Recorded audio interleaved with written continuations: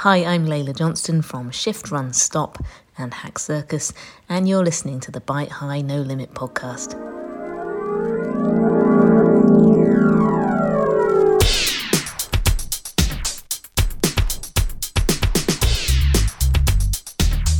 Today I'm joined by Nathan Dane, who is running NMS Ceefax, which is a Ceefax service that can be viewed online via phone or via your PC. Can even go via, I think, your Amazon stick as well, can't it, Nathan? Well, you can access it with anything with a web browser, pretty much. It's completely web-based, and that the web-based part is all it's Alistair Cree's viewer, so it's amazing. But the actual content is what I do, and that also you can install it onto a Raspberry Pi and install it directly view it on a TV in the same way as the rail service was. So that means that you can access it actually via the buttons on the remote. Would that be right? Yeah, that's right. And we're also working on a way to do it via digital TV, but that's a wee bit away yet. So that's rather than plugging it into the composite video port. Obviously, nowadays we are starting to get to the point where TVs don't have analog ports anymore. So we're working on a thing that will allow you to use it via digital channel. Obviously, just internal. We haven't got permission from Ofcom to broadcast it. But we'll work on that as well. Yeah. No, well, there might be something under a sort of like a community remit, maybe, but that's interesting that you would be able to actually, yeah, go through the box because more and more televisions, as you say, are missing them RCA or AV plugs at the back, and even the Raspberry Pis now, I think the latest ones aren't don't have that support anymore. Yeah, so one of the problems I know is that the latest firmware and operating system doesn't even support Raspberry Teletext, which is what we use to put teletext data on a Raspberry Pi's video output. So that's already a problem. We have to use the legacy system to be able to do this still. So even that sort of shows you that you know there may be problems coming down the road, but we should be able to code it in theory. The new Pi 5 should be better for doing this, but it depends on somebody writing the software for it, and it would need to be somebody a lot more intelligent than I am. So we'll just have to wait for that. Yeah, it's kind of strange, really, that we're witnessing obsolescence again.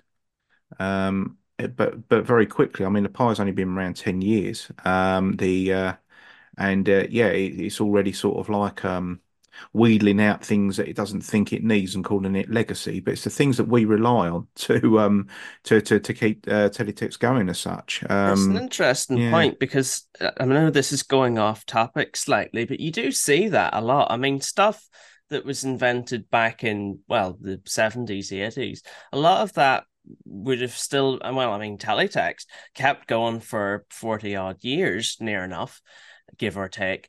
Um, Whereas a lot of things now, especially things that come out Kickstarters and things like that, they last, maybe 2 or 3 years. Then the company goes bust. It's reliant on a cloud app or something that disappears, and suddenly the product becomes a brick. Mm, So it just shows you how things move on. it does. It does, and it also goes to show probably how the human psyche just moves on as well, and sort of can quickly forget. So things become sort of nostalgic, I guess. But so Nathan, I would like to, know really. I mean, what was your first experience of Teddy Text? I mean, how old were you and when was it? Well, I'm only 22 at the moment. So Ceefax the digital switchover happened in 2012 when I was 11. So I don't have, like, I was too young to have a massive interest in it at the time, but I do remember trying to find things on it, find some of the pages in the index and getting really upset because, well, not upset, but really annoyed because the index page it was a carousel and it kept changing before I could type the page number in. And I remember my dad would have sat with BBC One on, looking through the latest headlines. So that was my memory of it. And I don't remember teletext as in teletext limited. I think it had already left the air by the time I was old enough to remember it. I remember there was something on Watch UTV here. But I can't remember. I don't think there was much. It must have been one of those sort of holding services.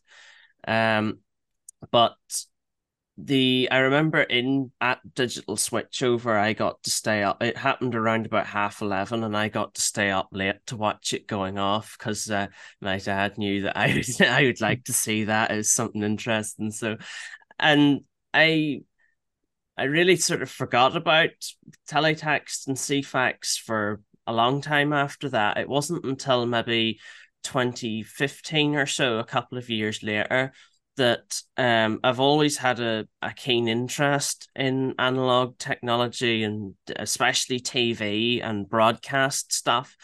And that was from that. I had some old equipment and that I used to generate sort of TV things around the house.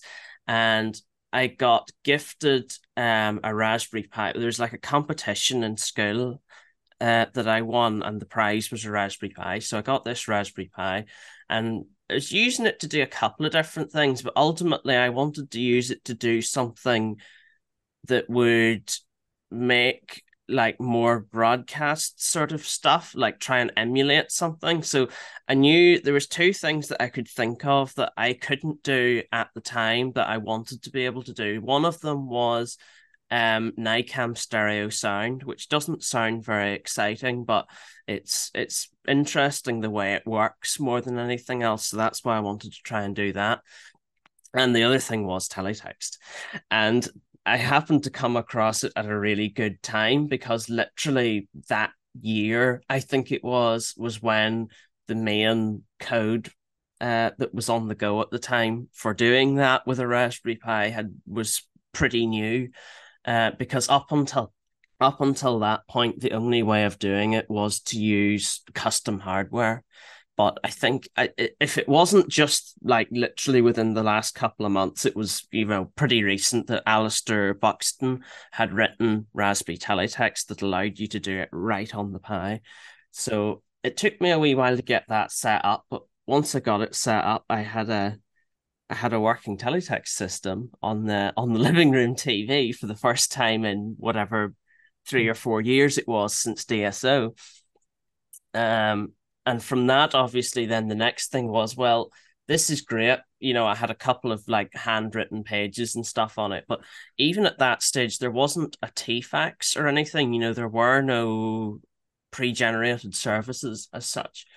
So my immediate next thought was, right, well, now I have this, I want to have something interesting on it. I want to have something useful on it. So this natural step for me was to try and recreate what I remembered, and what I remembered was Ceefax. And again, timing was great because literally within around that time, Peter Kwan released what I think was called at the time Make News, I think, which was a small collection of PHP scripts that went onto the BBC News website and downloaded the latest headlines, and through a couple of different steps converted those into Ceefax pages. Now, I think even by the time he had uploaded it, it was older code. I think he'd used it for like a previous like festival thing or something, and it was a wee bit out of date because it didn't work perfectly. I remember that. And like at that stage, I had never wrote any code. I wasn't a coder of any great use, shall we say. But I got this code anyway, and basically fiddled with it. And it was between a combination of me playing around with it and also emailing Peter Kwan and annoying his head, that I managed to get it to work. And that gave me page 100. It gave me the news index 102, and then the news pages 104 to 124. And that was how the NMS Ceefax service started.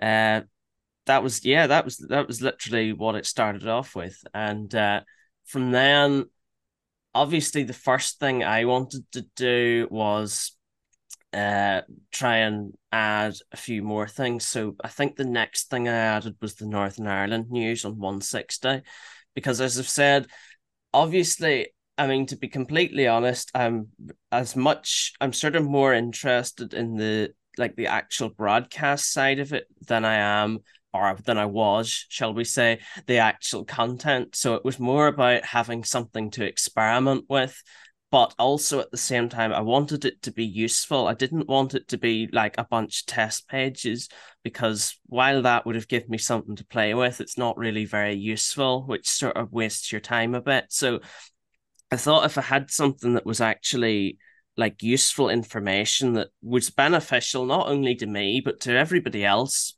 in my house. I know it's not a massive target audience, but there you go. Might be 100% retention rate though. Well, exactly, yeah. I thought if it was something useful like that, it would make things more interesting. So I started off doing that, and yeah, I just got really hooked on the whole teletext system, and I just from then on, I was sort of obsessed with it, really, and I've not stopped since. So what's that? We're on, must be 7 or 8 years now that we've been doing Ceefax. Because the other thing was, obviously it was great that we could see it in the house, but the next step was letting other people being able to use it. So I had various different viewers on my website at the time, but I know like pretty much nobody knew anything about it, because it wasn't something that I posted on social media or anything at the time. Because I mean, well, apart from anything else, I was still only like maybe 16 or so at this stage, so I wasn't on any big public social services or anything. So it was very much a thing that you might have showed the odd person directly and been like, here, do you see this? This is cool here. But that was about the height of it. So it didn't get a lot of traction, shall we say. But the whole time I was adding more pages, I was adding more stuff that I knew was on there. And a big help for that was the recoveries that are online. Because obviously you have the likes of well, Alistair Cree as well, but also Jason. I've forgotten what the rest of his username is, but you know how I'm talking. The Grim Fandango. Is it Yes, Jason indeed. Robertson? Yes. Jason Robertson. Yes. Friend of the podcast. Definitely. Exactly. Yeah.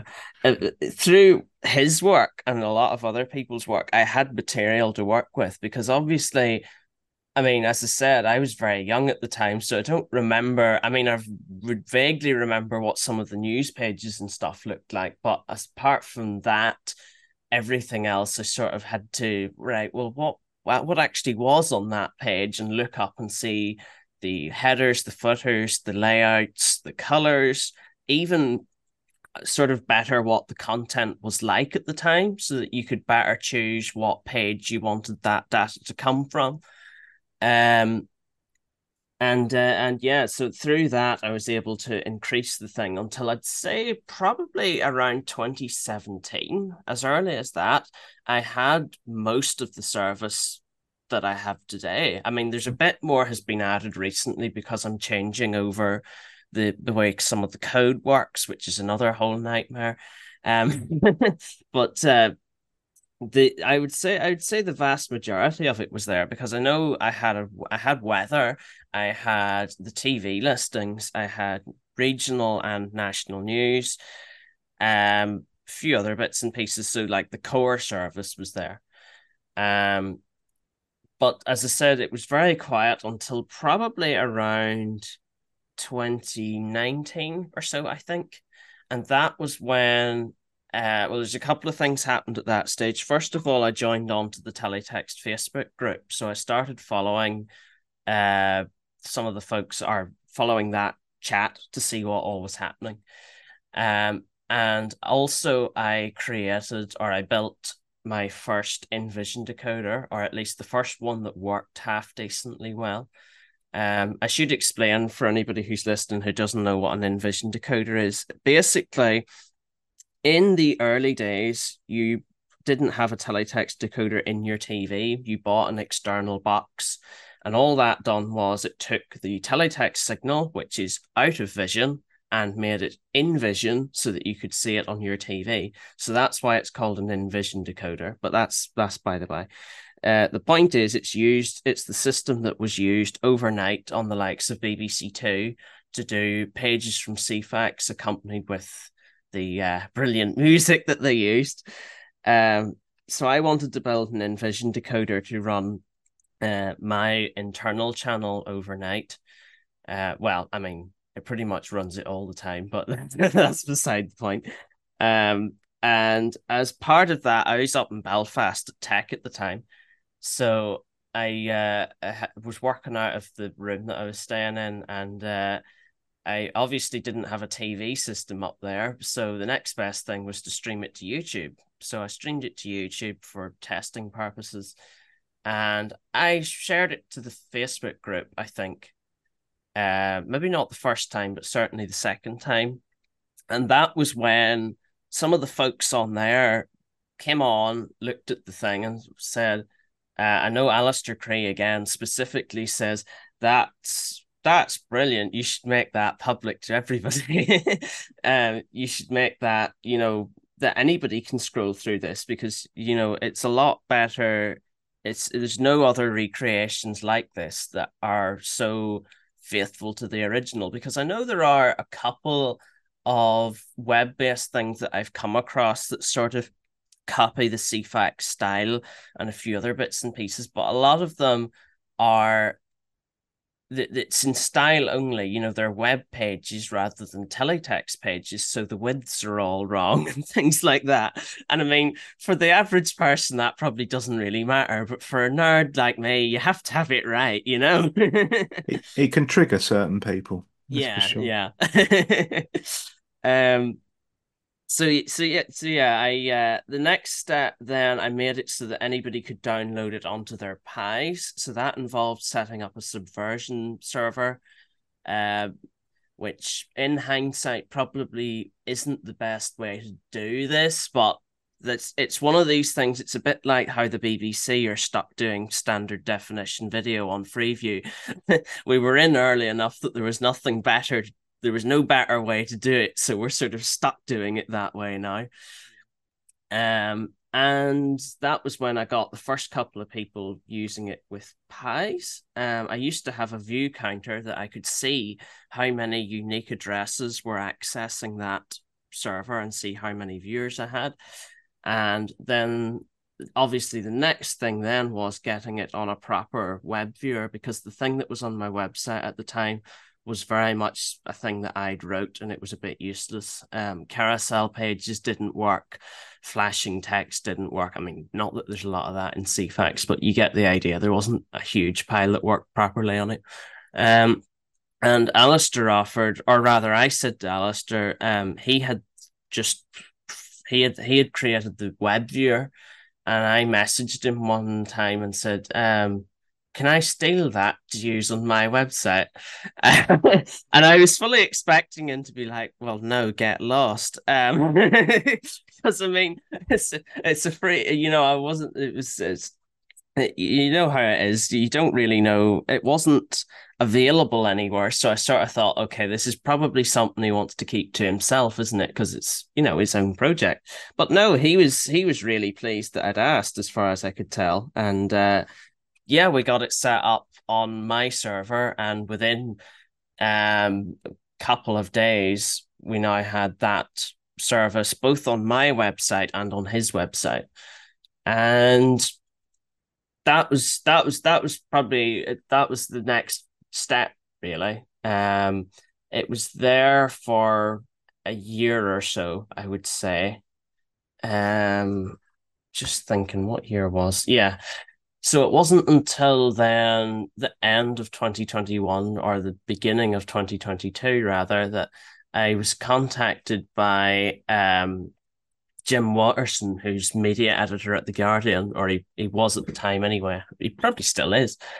Um, and he'd been passed on my details by Dan Farriman. Now, I can't remember. I'm still not 100% sure how he found out about the service to ask about it. So I don't know if he's seen. I think there was a fairly popular social media post that I made a couple of days beforehand when Facebook went down. I think that might have been where he saw it, because that was as close as I've ever been to going viral. It was that post, because it got like 1,000 reposts and stuff. So it was nothing like I've ever seen before anyway. And he wanted to do a story on Ceefax and sort of on me who'd done it for a sort of a Christmas/New Year's article. Something he said he wanted it to be something fairly light and cheery for Christmas. So he phoned me up and we had a long chat. And a couple of weeks later, I remember he specifically asked me, this is relevant for a moment too, and he says, if we post a link to this, it'll be all right, will it? And I'm just like, well, yeah. And he's just like, yeah, it's not like gonna crash the website or, cause any problems, is it? And I'm just like, oh no, it'll be fine. So you can already guess where this is going. I should say as well that for anybody who doesn't know, again, I host the entire system myself. It doesn't run. It's not because I'm one of these ones who wants to, who's afraid of big companies controlling the internet or anything like that, which is a problem, but it's not the reason I do it. The reason I do it is just because, again, it's something that interests me and I like fiddling with things. So at that time, the server that ran Ceefax was in my sister's house in Belfast on her internet. So when the article was released in January, the first I knew about it was when I got a message I think I got a message from the server, first of all, complaining about excessive load or something. And then I got a message from my sister to say, do you know anything about why the internet here is not working anymore? And I was just like, no. And yeah, that was when things really went nuts at that stage, because there's a couple of 100,000 people trying to get onto Ceefax from the Guardian website. Obviously, a few of them at least managed to get on because it just got more and more and more popular. And both my website and I think Alistair's website as well got huge amounts of traffic, more than they've ever seen before or since. And also, I shared the post on Twitter and a few other things, and again, that got really, really popular. And what was quite funny at that stage was I had all these reporters replying to my post and emailing me to say, would you do an interview with us as well? So I had to do, I think, pretty much most of the tabloids, at least, that come out daily. And I had a couple of radio interviews. And the best one, or well, what I thought was really funny, and I still don't know how they found this out, but I was in work in Ballygolly, and somebody I was in it. I should explain. I was in an office at a desk, and then my boss was at the table opposite me, and he had the phone on his desk. Phone rang, and it was reception, and Amy says, hi, George. I have somebody on from the BBC here for Nathan. So I had to go over and lift the phone and say, hello. And I don't know how they found out that I worked there or how they found out that that was the phone number or anything, but they found out some way or other, and they wanted me on Radio Ulster. So I was on Radio Ulster that evening with Jason Robertson chatting. Uh, so that is it was absolutely mental. And I know for a fact as well from listening back to some of them, like I was not ready for doing interviews. I hope I've got better. I don't know. We'll see when this comes out. But I know at the time, like people, the first thing they always asked me was, well, Nathan, why did you create this service? And I was just like, for fun. It was like I found that a really hard question to ask because it's one of these things.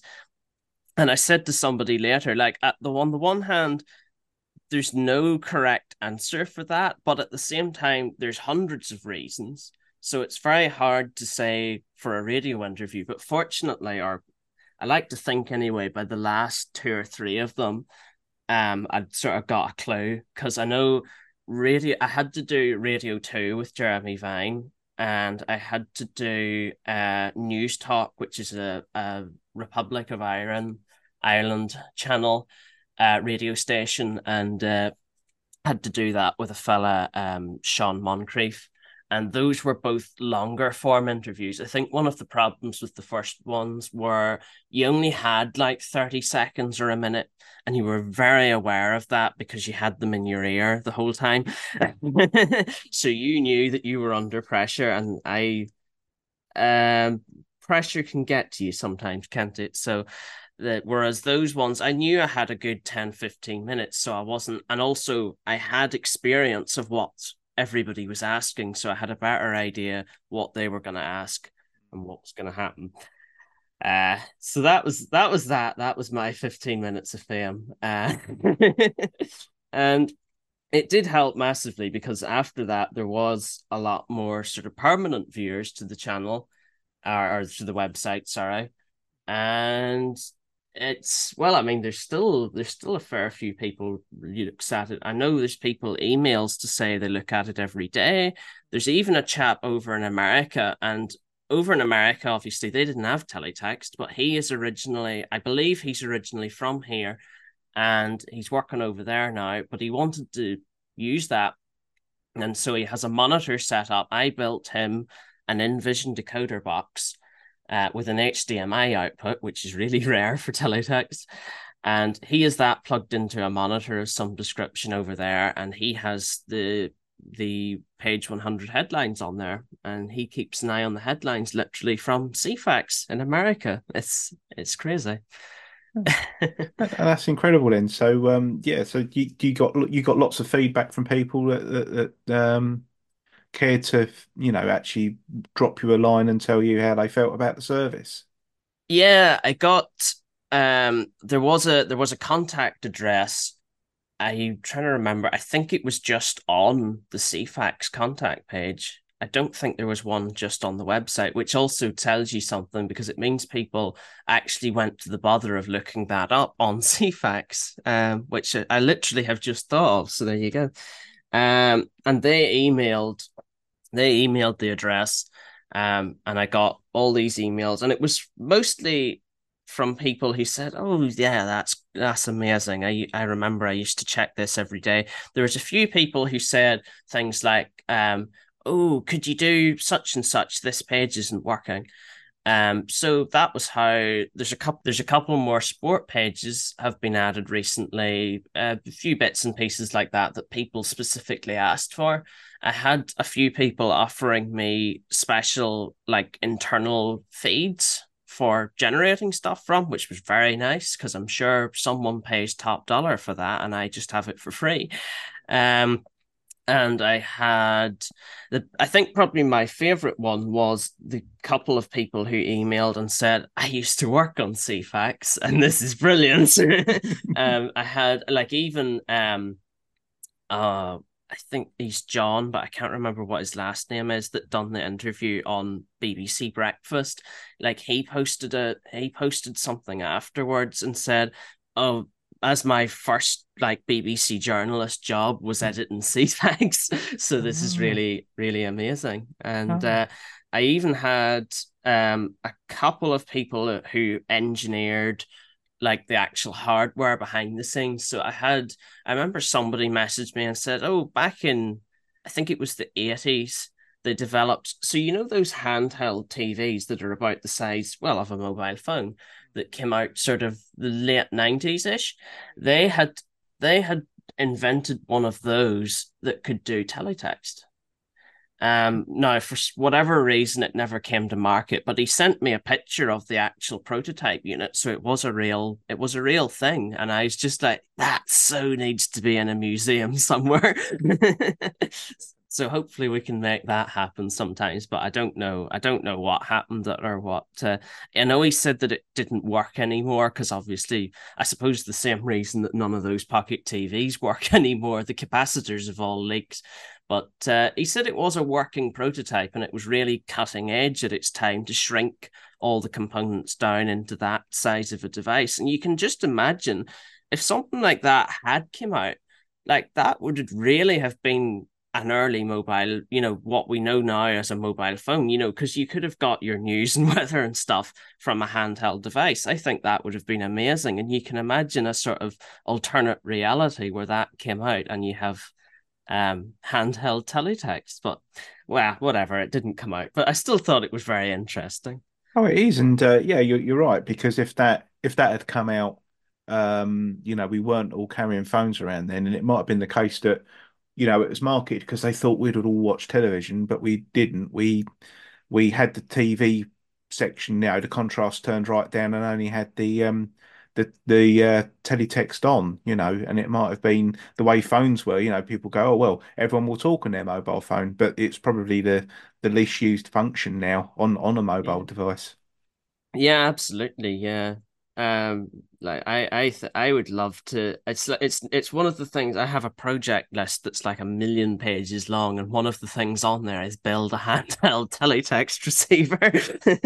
Of course, the problem is nowadays I don't have a broadcast TV signal to pick up to use it, which makes things infinitely harder because now I need either to make it connect to Wi-Fi or else transmit my own low frequency signal. And well, that's not so bad. Making it legal is bad. But anyway, that's by the by.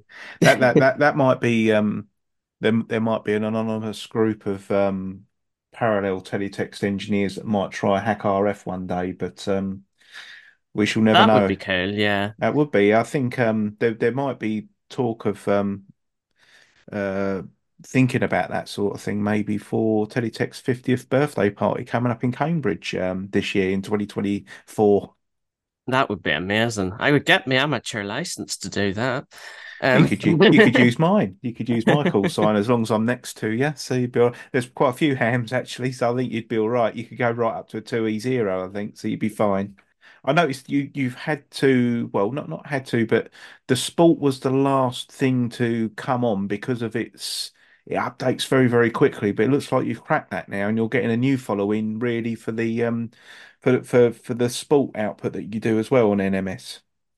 yeah, I think more than anything else, that was sort of a missed what would you say, a sort of a missed opportunity, I suppose, on my part, because in our house we're not big sport fans here. So that was really why it didn't ever appear, because it was only ever I only started adding that because, well, it was on Ceefax, I can do it now. It wasn't until it got more popular, shall we say, Mm, that I realized, people who are into sport really love Ceefax. That's an untapped market. mm. Um, so I've started off with just like the news pages from football, and then I started adding in league tables because I know that's a big thing, and the scoreboard. So the scoreboard on Ceefax shows you the days. But before they started, it shows you today's matches, what's coming up, and then also whenever they're in progress, it shows you the latest goals that have scored and what time that was at or what minutes that was at, and then at the end it shows you the final result. And I do try every so often to stick those on Twitter if I know that it's something like a high-end match, that everybody's going to be interested in, I'll try and post the results page. I don't usually remember though, because as I say, it's not really on my radar. So, but yeah, it's on there anyway. So I know people like to see that. Yeah, it's a great touchstone because yeah, I was very much football and news. So yeah, I can imagine a lot more people like that. I mean, all you need to do is shout out 301, 302, 303, and people know exactly what you're talking about. I was actually contacted by a football club, shall we say, to recreate some pages for a some kind of history thing they were doing. But I never saw anything more about it, so I'm not sure if they shelved the idea eventually or what happened. I just know that it was a couple of years ago now, because it wasn't that long after that. They contacted me and they basically said, um, if we gave you a year and the details, would you be able to make the page that would have been right for that time? So I was helped by recovery efforts. I got the closest date to what they were looking for, and then just fixed the scores or the league table, I think it was. But I don't recall ever seeing anything come out of that. So I don't know. Maybe they never actually used that in the end. It seemed to be something they were very much doing on the back burner whenever they had a chance, sort of thing. So I suppose anything more important would have took its place. But oh well. Yeah, well, we'll see. I mean, I know that there are other enterprises out there that do football mugs and things like that. So it's Most of them aren't right. yes, I do. I look at the color and the spacing, but yeah, it's yeah, that's where people who work with teletext can probably see that a lot more the accuracy, the deficiencies in the accuracy. But there you go. It goes on a coffee mug, and the person that's drinking out of it loves teletext. So that's the main thing, I guess. And Yes. yeah, and so so you're saying that you're trying to get this utilizing, well, what the boffins would call a DVB signal. Would that be right? Yeah, that's right. Yeah. Yeah, yeah. So would that still involve a Raspberry Pi, or would you be able just to sort of like get that off the off the internal internet connection of the DVB box? So at the moment, the way we're doing it, right? So you have a wee like a USB dongle that plugs into the computer, and that does the transmitting. Oh, right. So I plugged that into just a coax signal. But the magic is in the code that generates the signal for it to transmit, if that makes sense, because it's a digital data stream, and you would think, like, how hard can it be? Well, as it turns out, very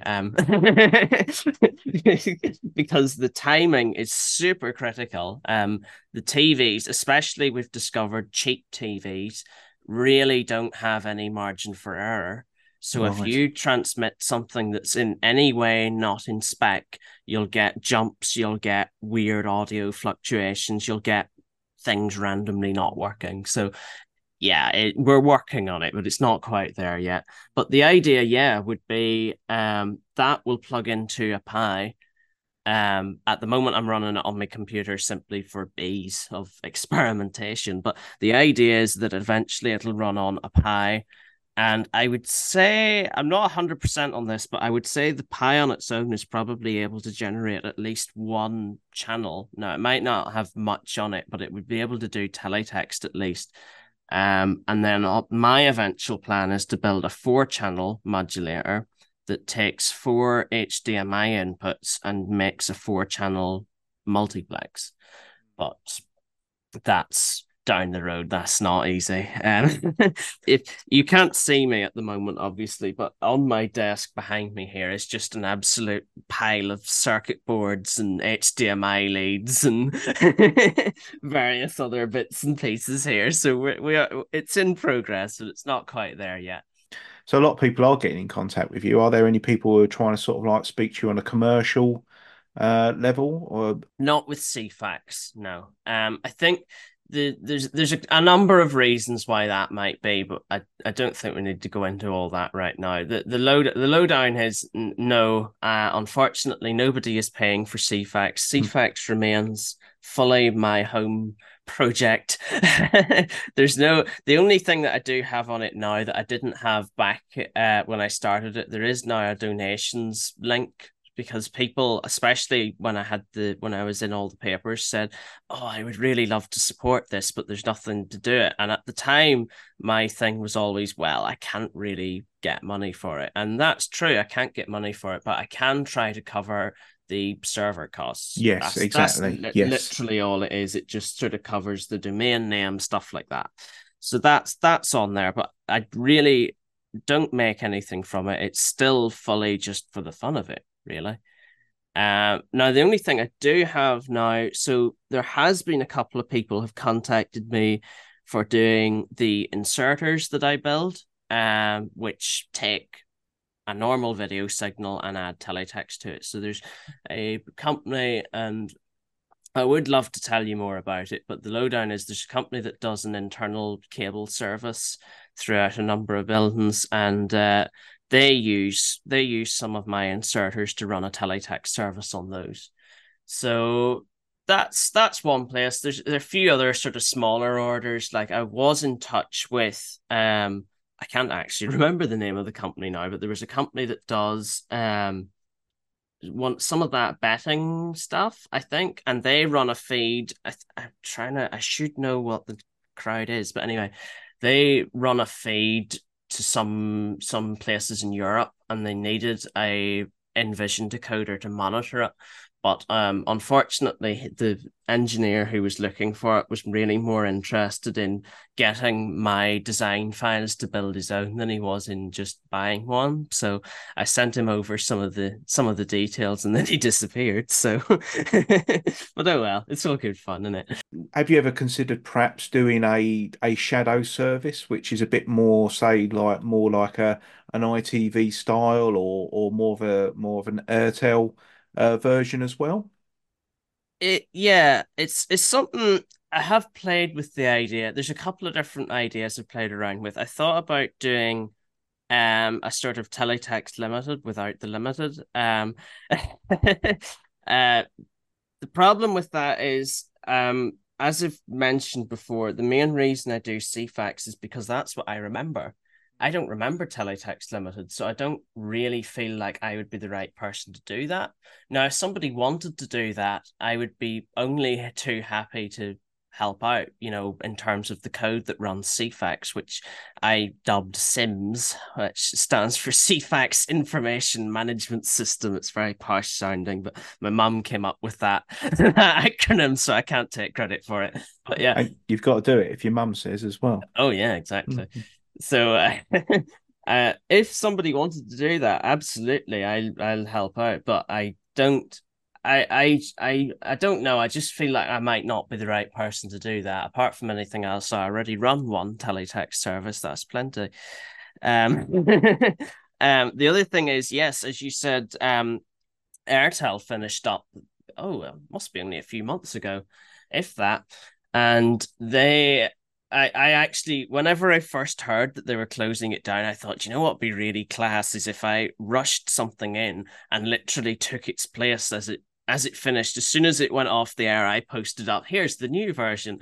But for various reasons, I decided not to do that. But it's something that I've definitely thought about. If I thought there would be interest, I would probably do that. But again, as I said, it's the same problem. I don't really remember Airtel.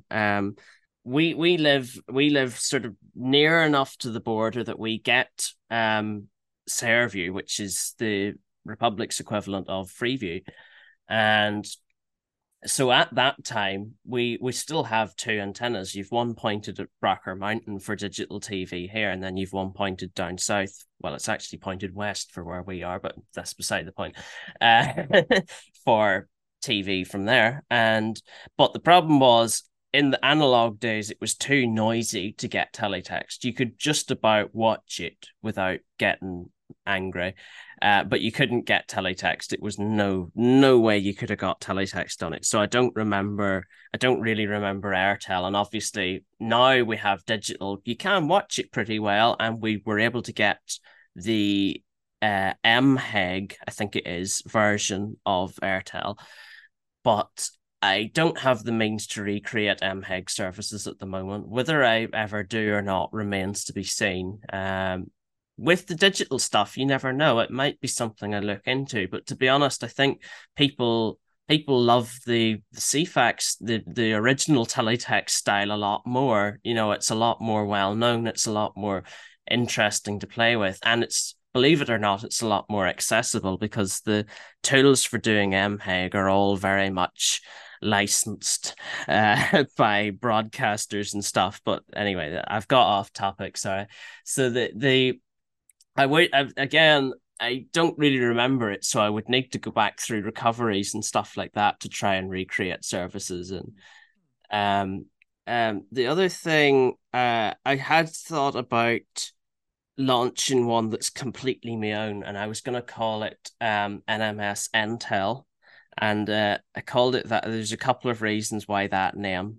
It's sort of a play on Intel as in intelligence, and it's also a play on Telfax and Intelfax, and all sorts of names are sort of played on with that. So I thought of that, and what I'm going to do with that one is I'm doing a YouTube video at the moment. I have done a couple of YouTube videos on running your own internal TV service, and the next one in the series is supposed to be teletext, which is going to be one video. And then I realized, no, there's no way this is going to fit in a one video. So what my plan is, I'm going to release a sort of a similar length to the other one video, sort of going, here's how you can create some static pages and run it on a Pi. Really simple, and then just say, I realized this was not going to fit into a video, so I'm going to have to make this into a series later.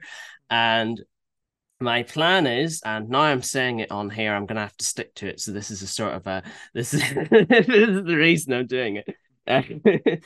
My plan is that I will release a sort of a cut down version of the code that runs Ceefax, and do a couple of videos just showing, here's how you can do some simple stuff with this if you want to do your own. And the demo service I was going to use to do that was going to be Intel. So that was so that it's sort of so that I'm not just going, here is the massive Ceefax service I built. Here is one I made earlier. I don't want to do that because that puts people off. So I just want to go right, starting right from scratch. Here we have this. Here is how I designed the index page. Here is how I can get news from somewhere. Or whatever, and go from there. But we'll see how that plays out. You know how it is. I might not ever do that in the next 40 years, but we'll try. It's on the list. It's on the list. No, exactly. All right, that's brilliant. So okay, so where would we find your teletext service online? So the Ceefax service is available at www.nathanmediaservices.co.uk/Ceefax, and that'll get you to the viewer, and it automatically starts up, and there's a remote for typing in the numbers at the side and all, and that'll work on PC, mobile, wherever you like, pretty much. You can also, and you'll see down at the bottom of it, there's instructions on how you can get it running on a Pi. I think those may be a little bit out of date, but they should still work. If you use a bit of common sense. I need to update it, but yeah. And then there's also a link there to my YouTube channel, which has pages from Ceefax going out live 24/7.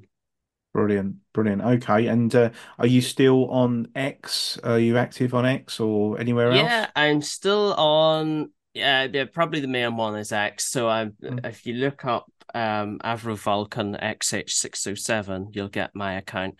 There's not a huge amount goes on there, but I try and post screenshots of interesting Ceefax things from time to time. Yeah. And if anyone was interested in sort of offsetting some of your server costs and all that, is there a page that they can go to for that as well?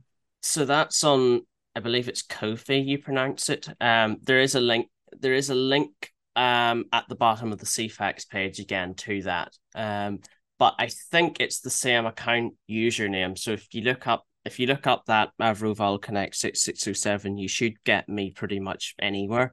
I'm also on Threads and Blue Sky. So if there's anybody on there who wants to follow me there, please do, because there's only like 3 on it, which means there's no point in posting anything there.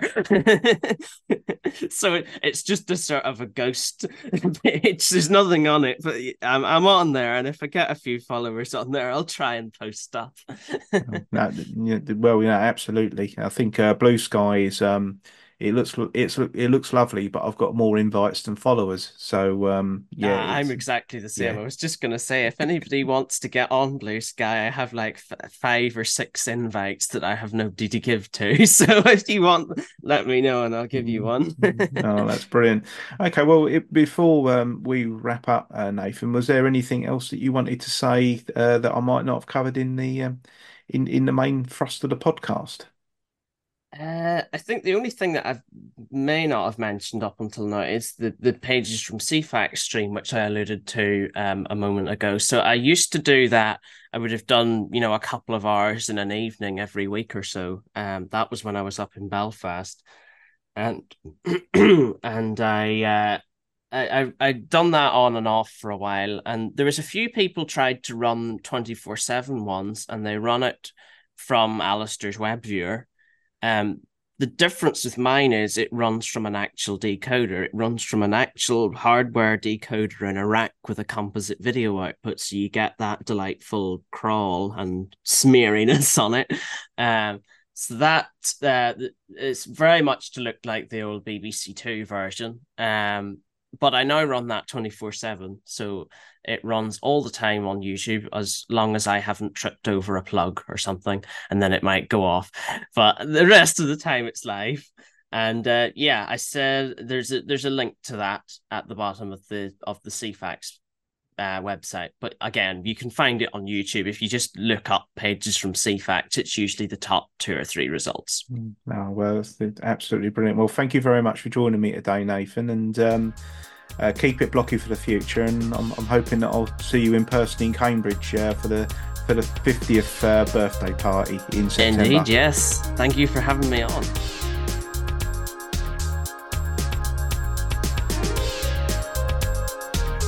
Thanks again to Nathan for his kindness and generosity for appearing on this podcast. You can also leave feedback by getting me on X at Teletextile. You can go to the Discord, where the join-up notes are actually in the notes of this podcast. If you feel that way inclined, you can buy me a Ko-fi at ko-fi.com/bitehigh. Any donation goes towards offsetting the costs of the podcast, which aren't mighty, but any little does help. And thank you to everybody who has done so already. Byte High No Limit was presented by me, Carlos, and is a Byte High No Limit production. And until next time, keep it blocky.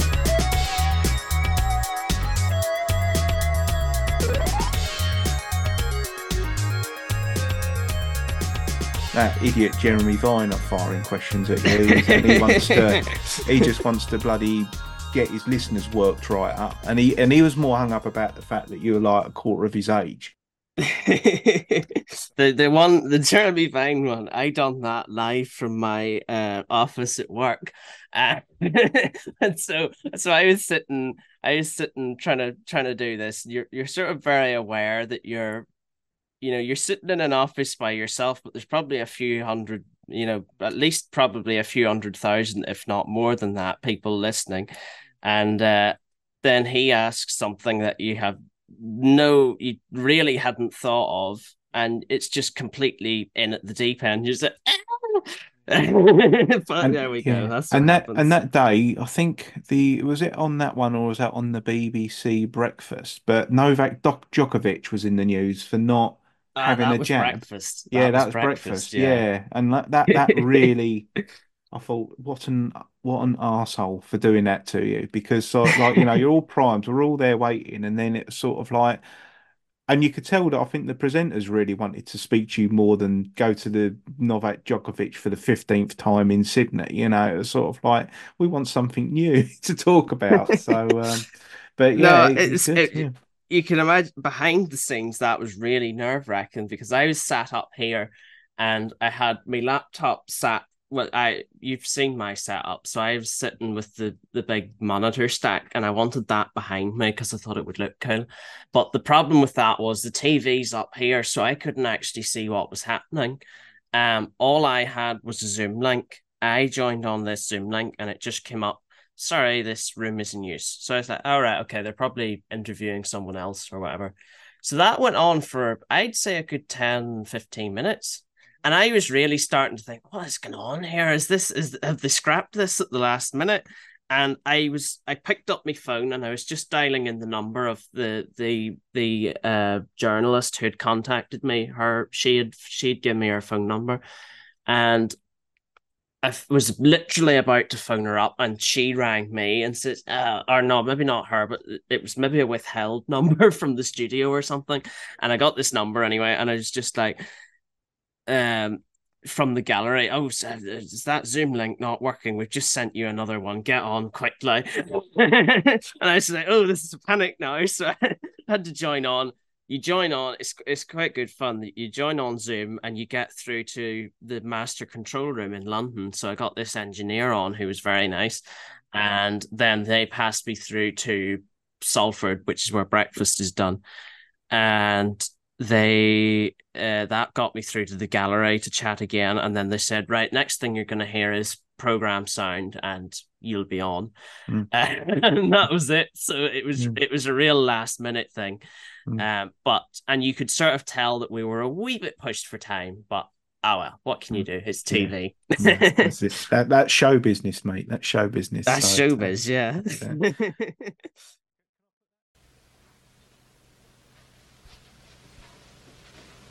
You're still here? It's over. Go home. Go.